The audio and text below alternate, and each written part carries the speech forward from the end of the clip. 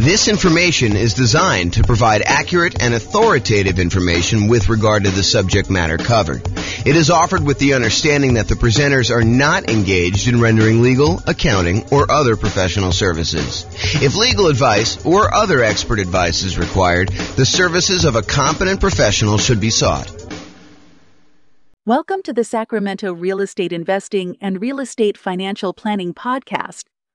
Learn all about investing in real estate in Sacramento, California, with a combination of real estate financial planning and modeling with numbers specific to Sacramento, plus syndicated, more generalized recordings of live and pre-recorded real estate investing classes, not all of them specific to Sacramento. Be sure to stay tuned after the podcast for a message from our sponsors.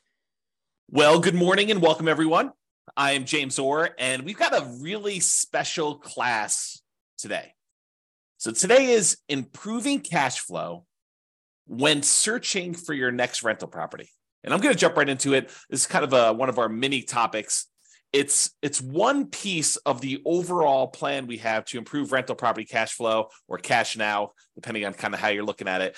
But this one is really this first section here when you're searching for the property. There's different classes we're going to do on when you're financing a property, different classes we're going to do when you're trying to optimize which strategy to use, different strategies, different cash flow improvement strategies we have when you're trying to improve your property itself. Different ones you use when you're utilizing marketing in order to get your tenant or tenant buyer in the property, different things we do when we own a property, and different things we do while we're renting the property. But today we're going to focus on searching for the property. So let's jump right into it. These are the areas that we're going to cover today. We're going to talk a little bit about selecting the right real estate agent. And it's probably not what you think it is, but we'll talk about that. And then we'll talk about locking or floating your mortgage interest rate. We'll talk about searching for less expensive properties, searching for pretty properties, which is counterintuitive, I think, to a lot of folks. And then searching for properties where the seller is offering seller concessions. And I'll go through some math on that for you. And then we're going to talk about searching for all the different creative financing strategies, like owner financing or wrap financing or subject to or assumable loans or installment land contracts or seller financing. So we're not going to teach an entire class on all those different types of creative financing, but I'm going to mention to you some of the benefits of basically searching out those creative financing strategies. So remember, the focus here is we're thinking about you as buying a rental property in the next 90 days, one that's going to move you toward being financially independent, even though prices may be really high, interest rates may be really high, and rents may be lagging. And so how can we do that to make it more profitable for you, safer, easier, with less risk? So we're going to really look at those things now. So let's talk about agent selection. I think a lot of folks, when I say agent selection, are thinking to themselves, maybe my real estate agent will help me buy the right property. And I think there's a part of that that's true. So you could go find an agent that's going to help you find a property that has a better ratio of rent to price, or a property that's going to have better rent appreciation, which overall is going to give you better cash flow in the long term, or one that's going to be in a part of town that's likely to appreciate a little bit better than another, or one that's going to help you avoid some costs or help you negotiate better and get a better price. I think all of those things are true.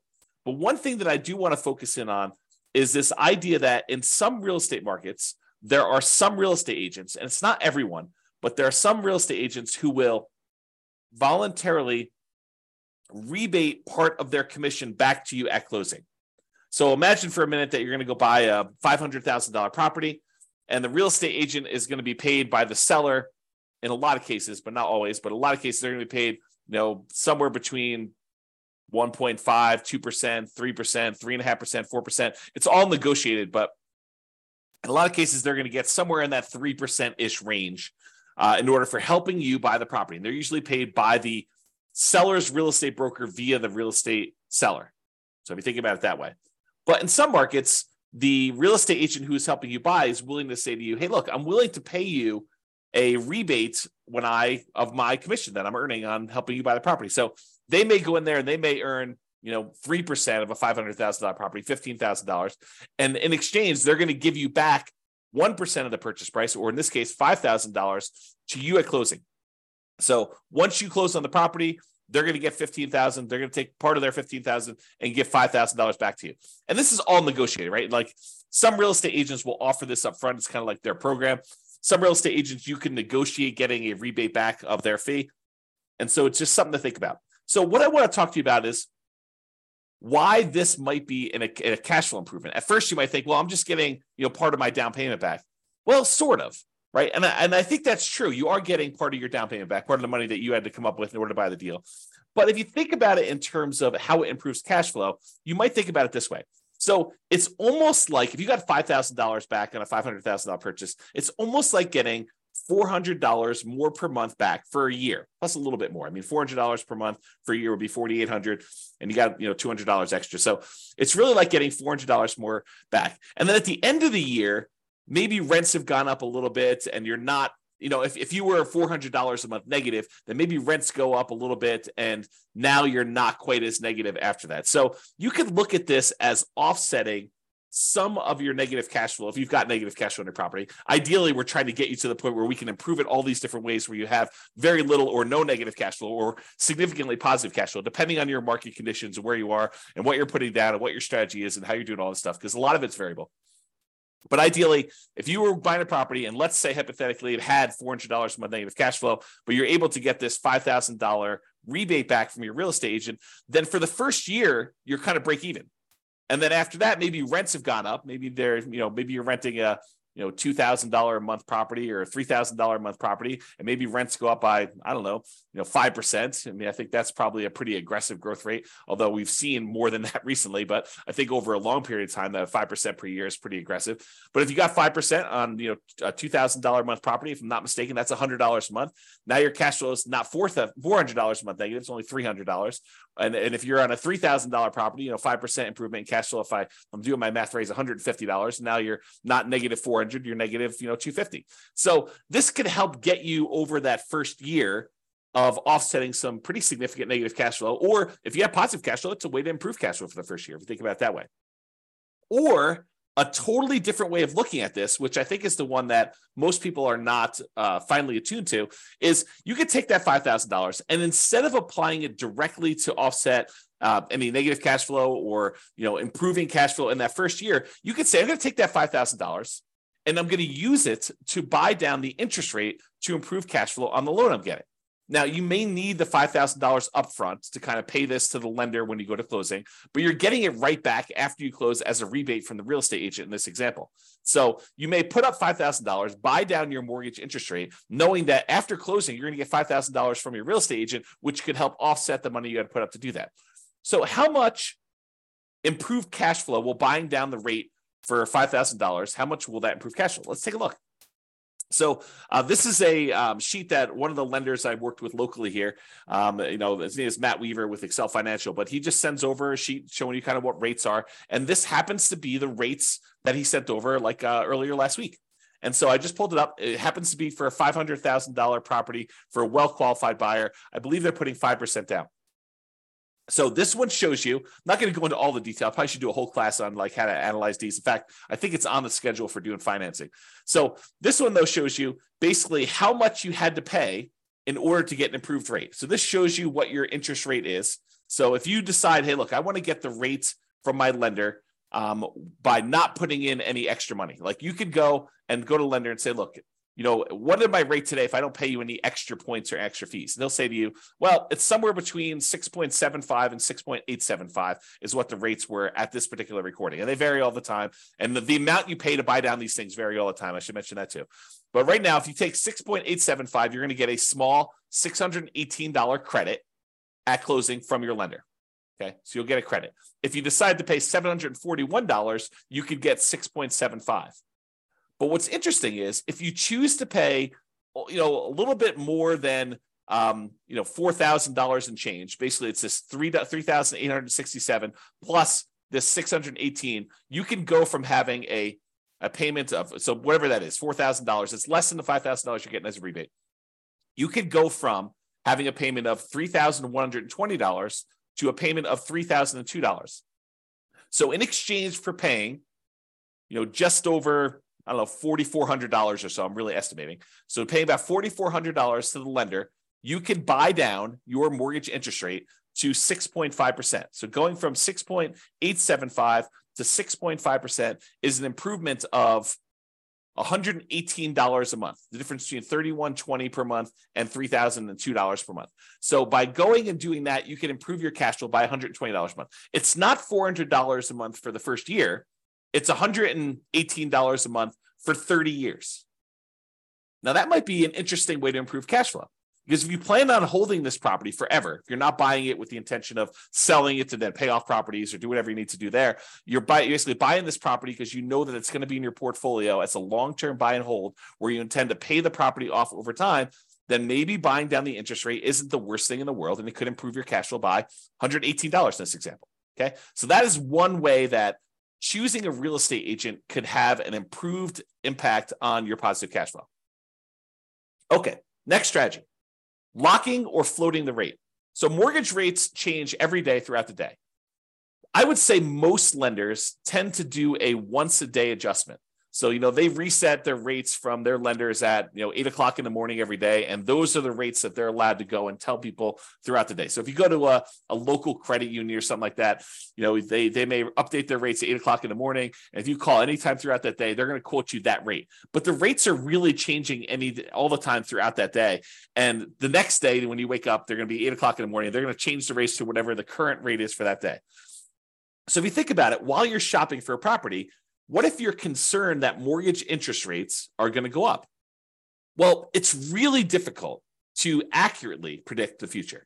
I mean, we really don't know if interest rates are going to go up or interest rates are going to go down. We can sort of guess based on, what's happening in the political world, but, unexpected things happen all the time. And those can impact mortgage interest rates. But if you're concerned that rates will go up, you're like, look, I can afford this right now, but if rates go up too much more, it's not going to be worth buying. Maybe what you want to do is go talk to your lender. And with some lenders, you can choose to pay a fee to lock in your rate while searching for properties. You can say, look, I know I'm buying something in the next 90 days. If I go pay you a fee, then we can lock in this mortgage interest rate and I will be able to get this rate definitely anytime within the next 90 days in order to close on my property. And they will a lot of times do that for you. Okay. Now the lock lasts for a predetermined period of time. It's not like you could lock in a rate and then 10 years later, you decide you want to use that rate, you could do it. It's usually for like 90 days. And I'm not a lender, but my understanding is how lenders are using this is they're going in and they are pre-purchasing that block of financing for you.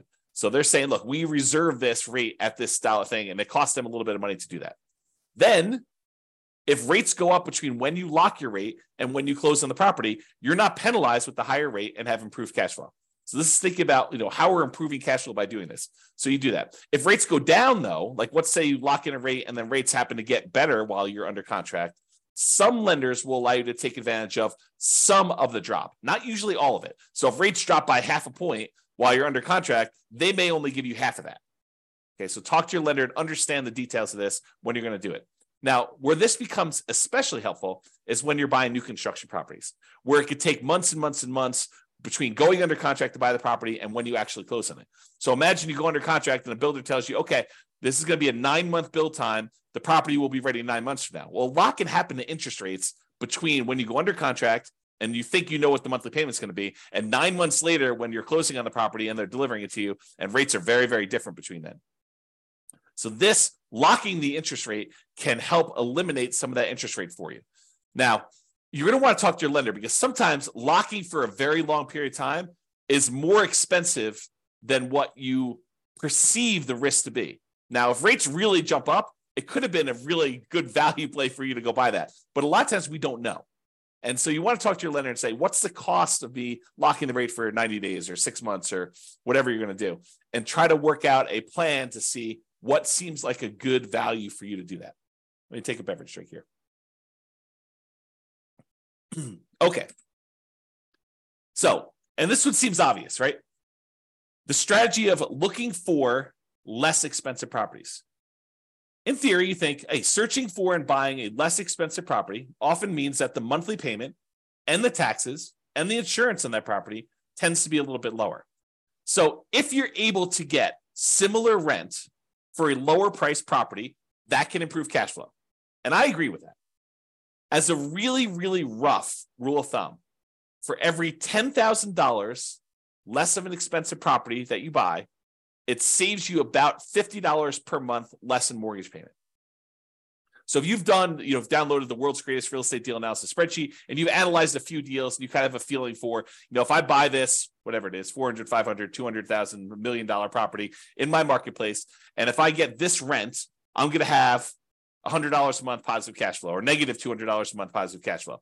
You could think to yourself, okay, well, I know what a deal is at $500,000 as an example, and I get $2,000 a month rent. If I go buy a $490,000 property, well, that's going to be about $50 better cash flow. Really, really rough math. Okay. And so let's talk about where that comes from. So this is based on I'll tell you the story first. When I was a kid, my father was a real estate agent. And my father told me the really rough rule of thumb was when you finance a property, at the time this was true, $7, the rule of thumb was for every $1,000 that you borrow, it was $7 per month in payment. And so my father would be out, talking to a client, and they'd be like, "Hey, how much is the monthly payment going to be on this?" And so my father could, relatively quickly in his head, take the amount that they're paying, divide by 1,000, and then multiply by 7 in order to get a really rough estimate of what their monthly payment would be. And this is just principal and interest. Okay. And that rule applied when interest rates were in the 7.5 to 7.625% range. Okay, a little bit higher than where they are now. Now, when I was doing real estate brokerage, I'd often give clients a really rough $50 per $10,000 of purchase price rule of thumb based on that 30-year fixed rate loan. And so that's the rule that you're getting here. And that's relatively fairly accurate between 4% interest rates and 6% mortgage interest rates for doing some really rough estimating. It's not exact. It's not like, hey, lender, James told me that if I go and I buy a $10,000 less purchase price property, then my payment's going to be $50 better. No, they actually do the math and they calculate it out. They don't use this rule of thumb. But if you're out shopping for a property, this is pretty helpful, right? You could say, look, this is about the same as this deal I was looking at before. I know what the cash flow was on that. This property is $20,000 less. Therefore, it's going to be about $100 more in positive cash flow. Really rough rule of thumb. Now, this is just principal and interest. Doesn't take into account taxes or insurance or maintenance or anything like that in there. It's just the principal and interest part of the loan, and it's a 30-year loan. And we're assuming that interest rate is somewhere in that 4 to 6% range. So, you're probably going to be a little on the higher range right now if you're in that 6+% interest rate. So it can also be used to estimate how much that cash flow changes. I kind of mentioned that. So if you're wondering where this comes from, here is the actual chart showing you how much a monthly payment is on a $10,000 loan, 30-year loan at $10,000. So it shows you, if you were getting a 2.5% mortgage interest rate, it'd be about $40 a month. Where it gets about 50 at 4.375, it's about $50 exactly. At about whatever this is, almost 6%, it's about $60 per 10,000 exactly. And you can see it goes all the way up here, like I did, all the way up to 10% mortgage interest rate. And at a 10% rate, it's, high $80 for doing that. So you can get a rough idea of what those numbers are if you want to look at them. Okay. Let's talk about seller concessions. So seller concessions is when the seller agrees to contribute some money towards your closing costs. A lot of people think of this as this would reduce how much money I need to bring to closing because it helps cover, things like closing costs or my share of title insurance or, my share of the loan costs or whatever it is. So you can think of it that way.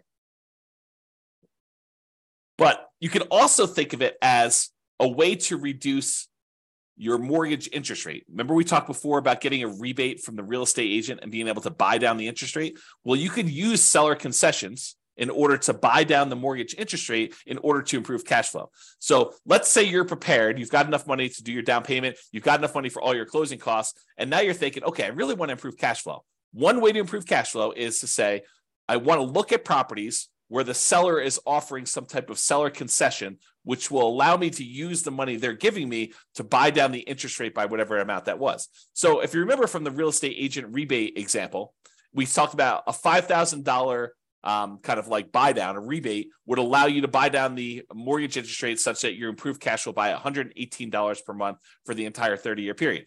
So if you're able to get a seller to contribute $5,000 toward your closing costs, you can improve your cash flow by $118 by taking that money and buying down the interest rate with it. So maybe you want to search for properties where the seller is offering seller concessions. And we haven't talked about it because we're not talking about making the offer yet.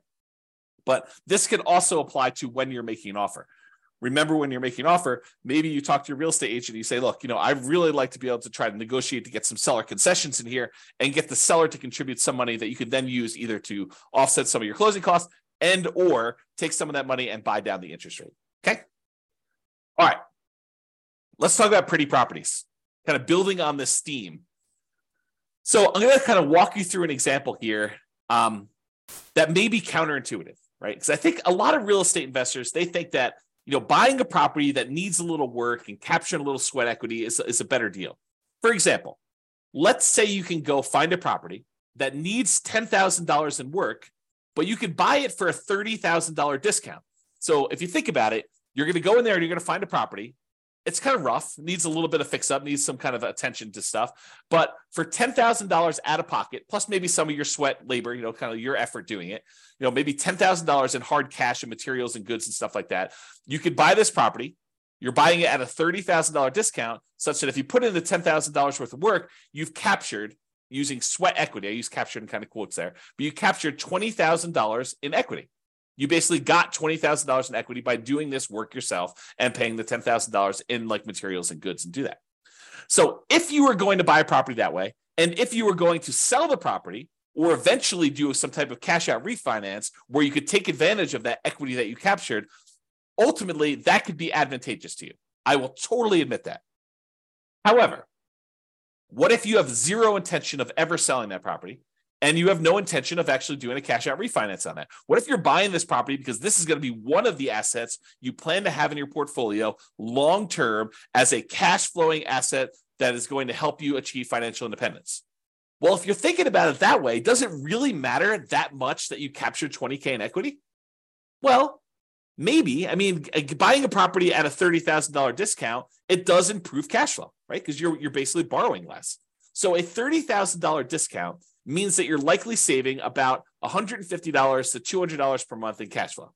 How do we figure that out? Well, it's that rule that we just talked about, right? It's this little chart that we showed, how much you save on a $10,000 payment. Well, if you're buying a property for $30,000 less, it's three $10,000 groups. And we estimated, in this 6.25% interest rate, it's about $60-something, low $60 a month. So times three, because we got three of these, and that's about $180, maybe $190 a month. So I'm estimating here that it's in that $150 to $200 per month cash flow range. And it depends on the interest rate, what it's going to be, okay? Because we're borrowing less, okay? That's how we got that number. But what if instead of doing that, because $150 to $200 a month isn't bad. But what if instead of doing that and finding a property that needs work and having that extra $10,000 that we have to have on the hand in order to do the work and then doing all the labor ourselves and kind of putting in all effort, what if instead of doing all that work, we said, look, I'm just going to find a pretty house that doesn't need any work.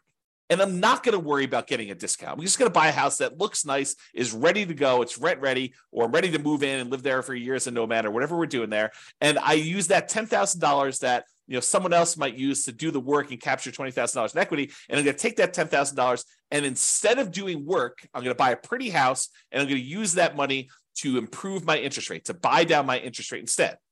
What does that do for cash flow?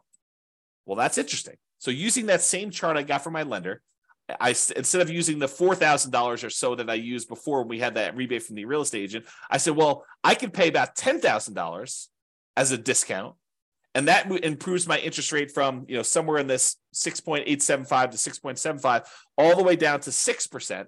So I bought down my interest rate for a 30-year loan for the entire duration of the loan. It's not a temporary buy down. This is a buy down for the entire loan. But I do that, and now my payment goes from $3,120 a month to $2,848, an improvement of $272 per month. Now, before, if I had done the work, I would have had more equity. But what does equity do for me?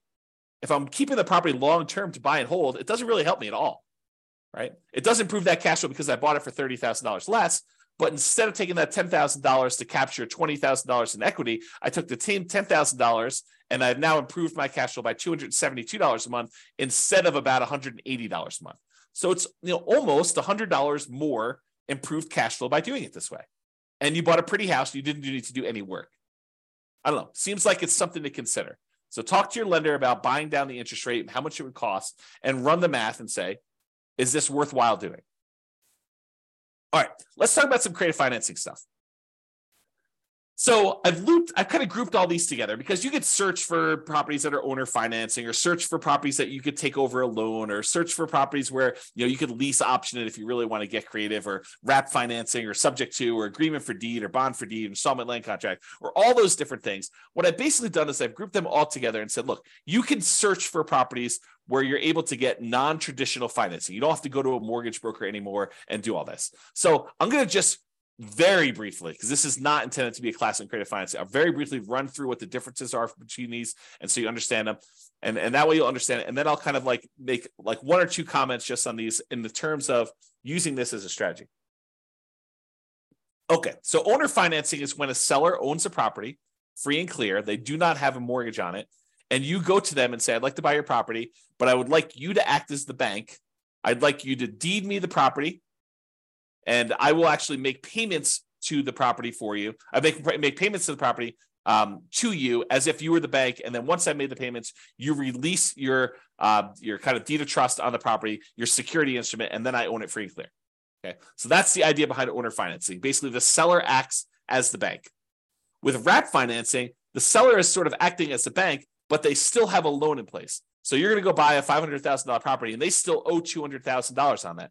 But the seller says to you, okay, I'll tell you what, you make me a payment as if you're buying it for $500,000. I'll take part of what you pay me. I will pay the underlying loan of $200,000 that I still have, and I will keep the difference. So that's wrap financing. You're wrapping an existing loan that already exists on the property. Okay.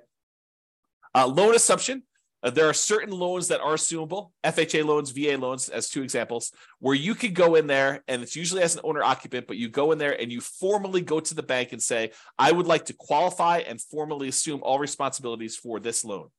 And by doing that, you're able to capture these really low interest rates we had over the last 5 years or so.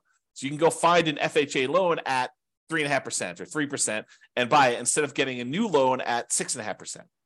Okay, so the idea is you can go get these really attractive loans that are already out there and take them over by formally assuming them. And it could be a significant way for you to improve cash flow. We'll talk about a little downside to that here in a second. You can go in there and find a rent-to-own program. Let me take another sip here. You can go find a landlord who's tired of being a landlord and say, look, I'd like to rent the property, but I would like ultimately the ability to own this at some point in the future. I'd like an option to buy the property a year or 2 or 3 or 5 down the road, or I would like a purchase contract to be able to buy the property that is a year or 2 or 3 or 4 or 5 down the road that I could use to buy the property from you. So I'm going to rent it from you for a period of time, and then I'm eventually going to buy it. And you could do this if you're an owner occupant, or you could do it if you're an investor who wants to then sublease the property to someone else. So that's the kind of rent-to-own, lease option, lease purchase family. And then you have the agreement for deed, bond for deed, contract for deed, installment land contract. This is sort of like a car loan where you don't get ownership. You don't get title to the property until you fulfilled your obligation, but you have a contract in place that says, if you make these payments for this period of time, at the end of that period of time, I will then give you a deed for the property. So it's a kind of a variation on owner financing that more protects the seller in a lot of ways, because they don't give you ownership of the property until you've done what you agreed to in the agreement, whatever that is, agreement for deed or bond for deed or contract for deed or installment land contract. And then finally, subject to is when a seller deeds you ownership of the property and they leave their existing loan in place. It's sort of like a subset or variation on wrap financing. With wrap financing, you're paying the seller. The seller is usually paying the underlying loan on the property, and you're kind of like part of the money goes to the seller, part of the money goes to the underlying loan. A lot of times with subject to, you're basically making an agreement with the seller where the loan is very high loan to value. You know, it's you're buying a $500,000 property and the loan is for $480,000, and the seller's like, look, I'm going to deed you the property. You just agree that you're going to make payments on this loan that's still in my name, and we're going to leave that loan in place. You're not formally assuming it. You're not going to the lender and saying, I am applying to formally assume all responsibilities for the loan. You're just saying, look, the seller is deeding you the property. You're now the owner. Deed means ownership. They're deeding you the property. Now you're making payments on the underlying loan to this that the seller has on there. And the loan is staying in the seller's name. Okay, so that's an overview of creative financing. And you can see why these might be more advantageous because, and there are probably exceptions to everything I'm about to say, but they tend to be more flexible in negotiating financing terms. If you go to a traditional mortgage broker and you start haggling with them over getting you a better interest rate, They're probably going to say, no, this is the rate we got. This is it. No, there's no negotiating. But if you go to an owner, they might be much more willing to say, hey, look, interest rates right now are 6.5, but I'm willing to, do financing at 5% or 8%. I mean, it could go either way, right? So you could possibly negotiate improved interest rate and loan terms. Okay. You could say to them, I'd like to pay you interest only for 5 years, and then I'll do an amortization schedule where I'm paying you a little bit more, including principal on the loan. You could do all that stuff with a seller if you're doing creative financing there. And then assumable loans. So you could formally assume a loan with a better interest rate than you could get now. That's really the appeal of it. These loans tend to be assumable for owner occupants only. So you're like, James, I'm an investor. I'm trying to buy this property as investment property. Well, if you're trying to do like the nomad strategy, where you're moving into a property, living there for a year, and then converting it to a rental, or you're house hacking, where you want to live in a duplex or a triplex or a fourplex, or maybe a house that has an upstairs, downstairs, and you kind of want to live in the upstairs and you want to rent out there, owner occupants still could work for those situations. You could formally go in and assume a, FHA loan, or a VA loan, because you could use FHA and VA in order to buy duplexes, triplexes, or fourplexes, or single family homes. And you could go in there and buy a property like that and be able to assume a loan like that. Now, you're taking over their current loan balance. So if they bought this property, 5 years ago, and property values were worth $400,000 5 years ago in your marketplace, and now they're worth $500,000, and they paid down a little bit on the loan over the last 5 years, they may only owe, $340. But the property's worth $500. So the trick is you can formally assume a $340,000 loan, but you still got to come up with that difference between what they're selling to you for, the $500,000 and the $340. So you need to come up with a lot more than 3.5% down or 5% down. So you have to formally come up with $160,000 as down payment in order to be able to assume that loan, which makes this much more difficult to implement. Okay. So maybe you could structure it where you can get the seller to agree to some type of owner financing, but a lot of times the lender will not want you to assume a loan with owner financing with seller second mortgage in place either. So you want to talk to about that. All right. So those are all the strategies to use when searching for properties. And optimizing cash flow is not something you only focus on after you own the property. A lot of people think, I'll worry about optimizing cash flow after I bought the property. Well, you're eliminating some of your choices and options if you do it that way. There are things you can and maybe even should be thinking about when you're searching for properties to improve your overall cash flow. And better to take a more holistic approach and optimize at all the different various stages rather than just when you're trying to optimize for rent. So that's it. That's all I got. This has been James Orr. I hope you've enjoyed. We will do the other sections, the other kind of like stages for improving cash flow in other mini classes. So stay tuned for those. Bye-bye for now. With home prices up, mortgage interest rates up, and rents up, but not quite enough to counteract the higher prices and interest rates, cash flow on rental properties in Sacramento is harder than ever. Book a call with the Real Estate Financial Planner to apply our proprietary 88 strategies to improve cash flow on your rentals. See the show notes for a link to schedule your call and improve your cash flow today. If you're a real estate agent, lender, or professional in Sacramento that wants to help our real estate investor listeners, consider reaching out to learn about collaboration opportunities with this podcast. We'd love to add more value to our listeners by having you assist our investors buy, sell, and finance their real estate investments. See the show notes to schedule a call to discuss collaboration opportunities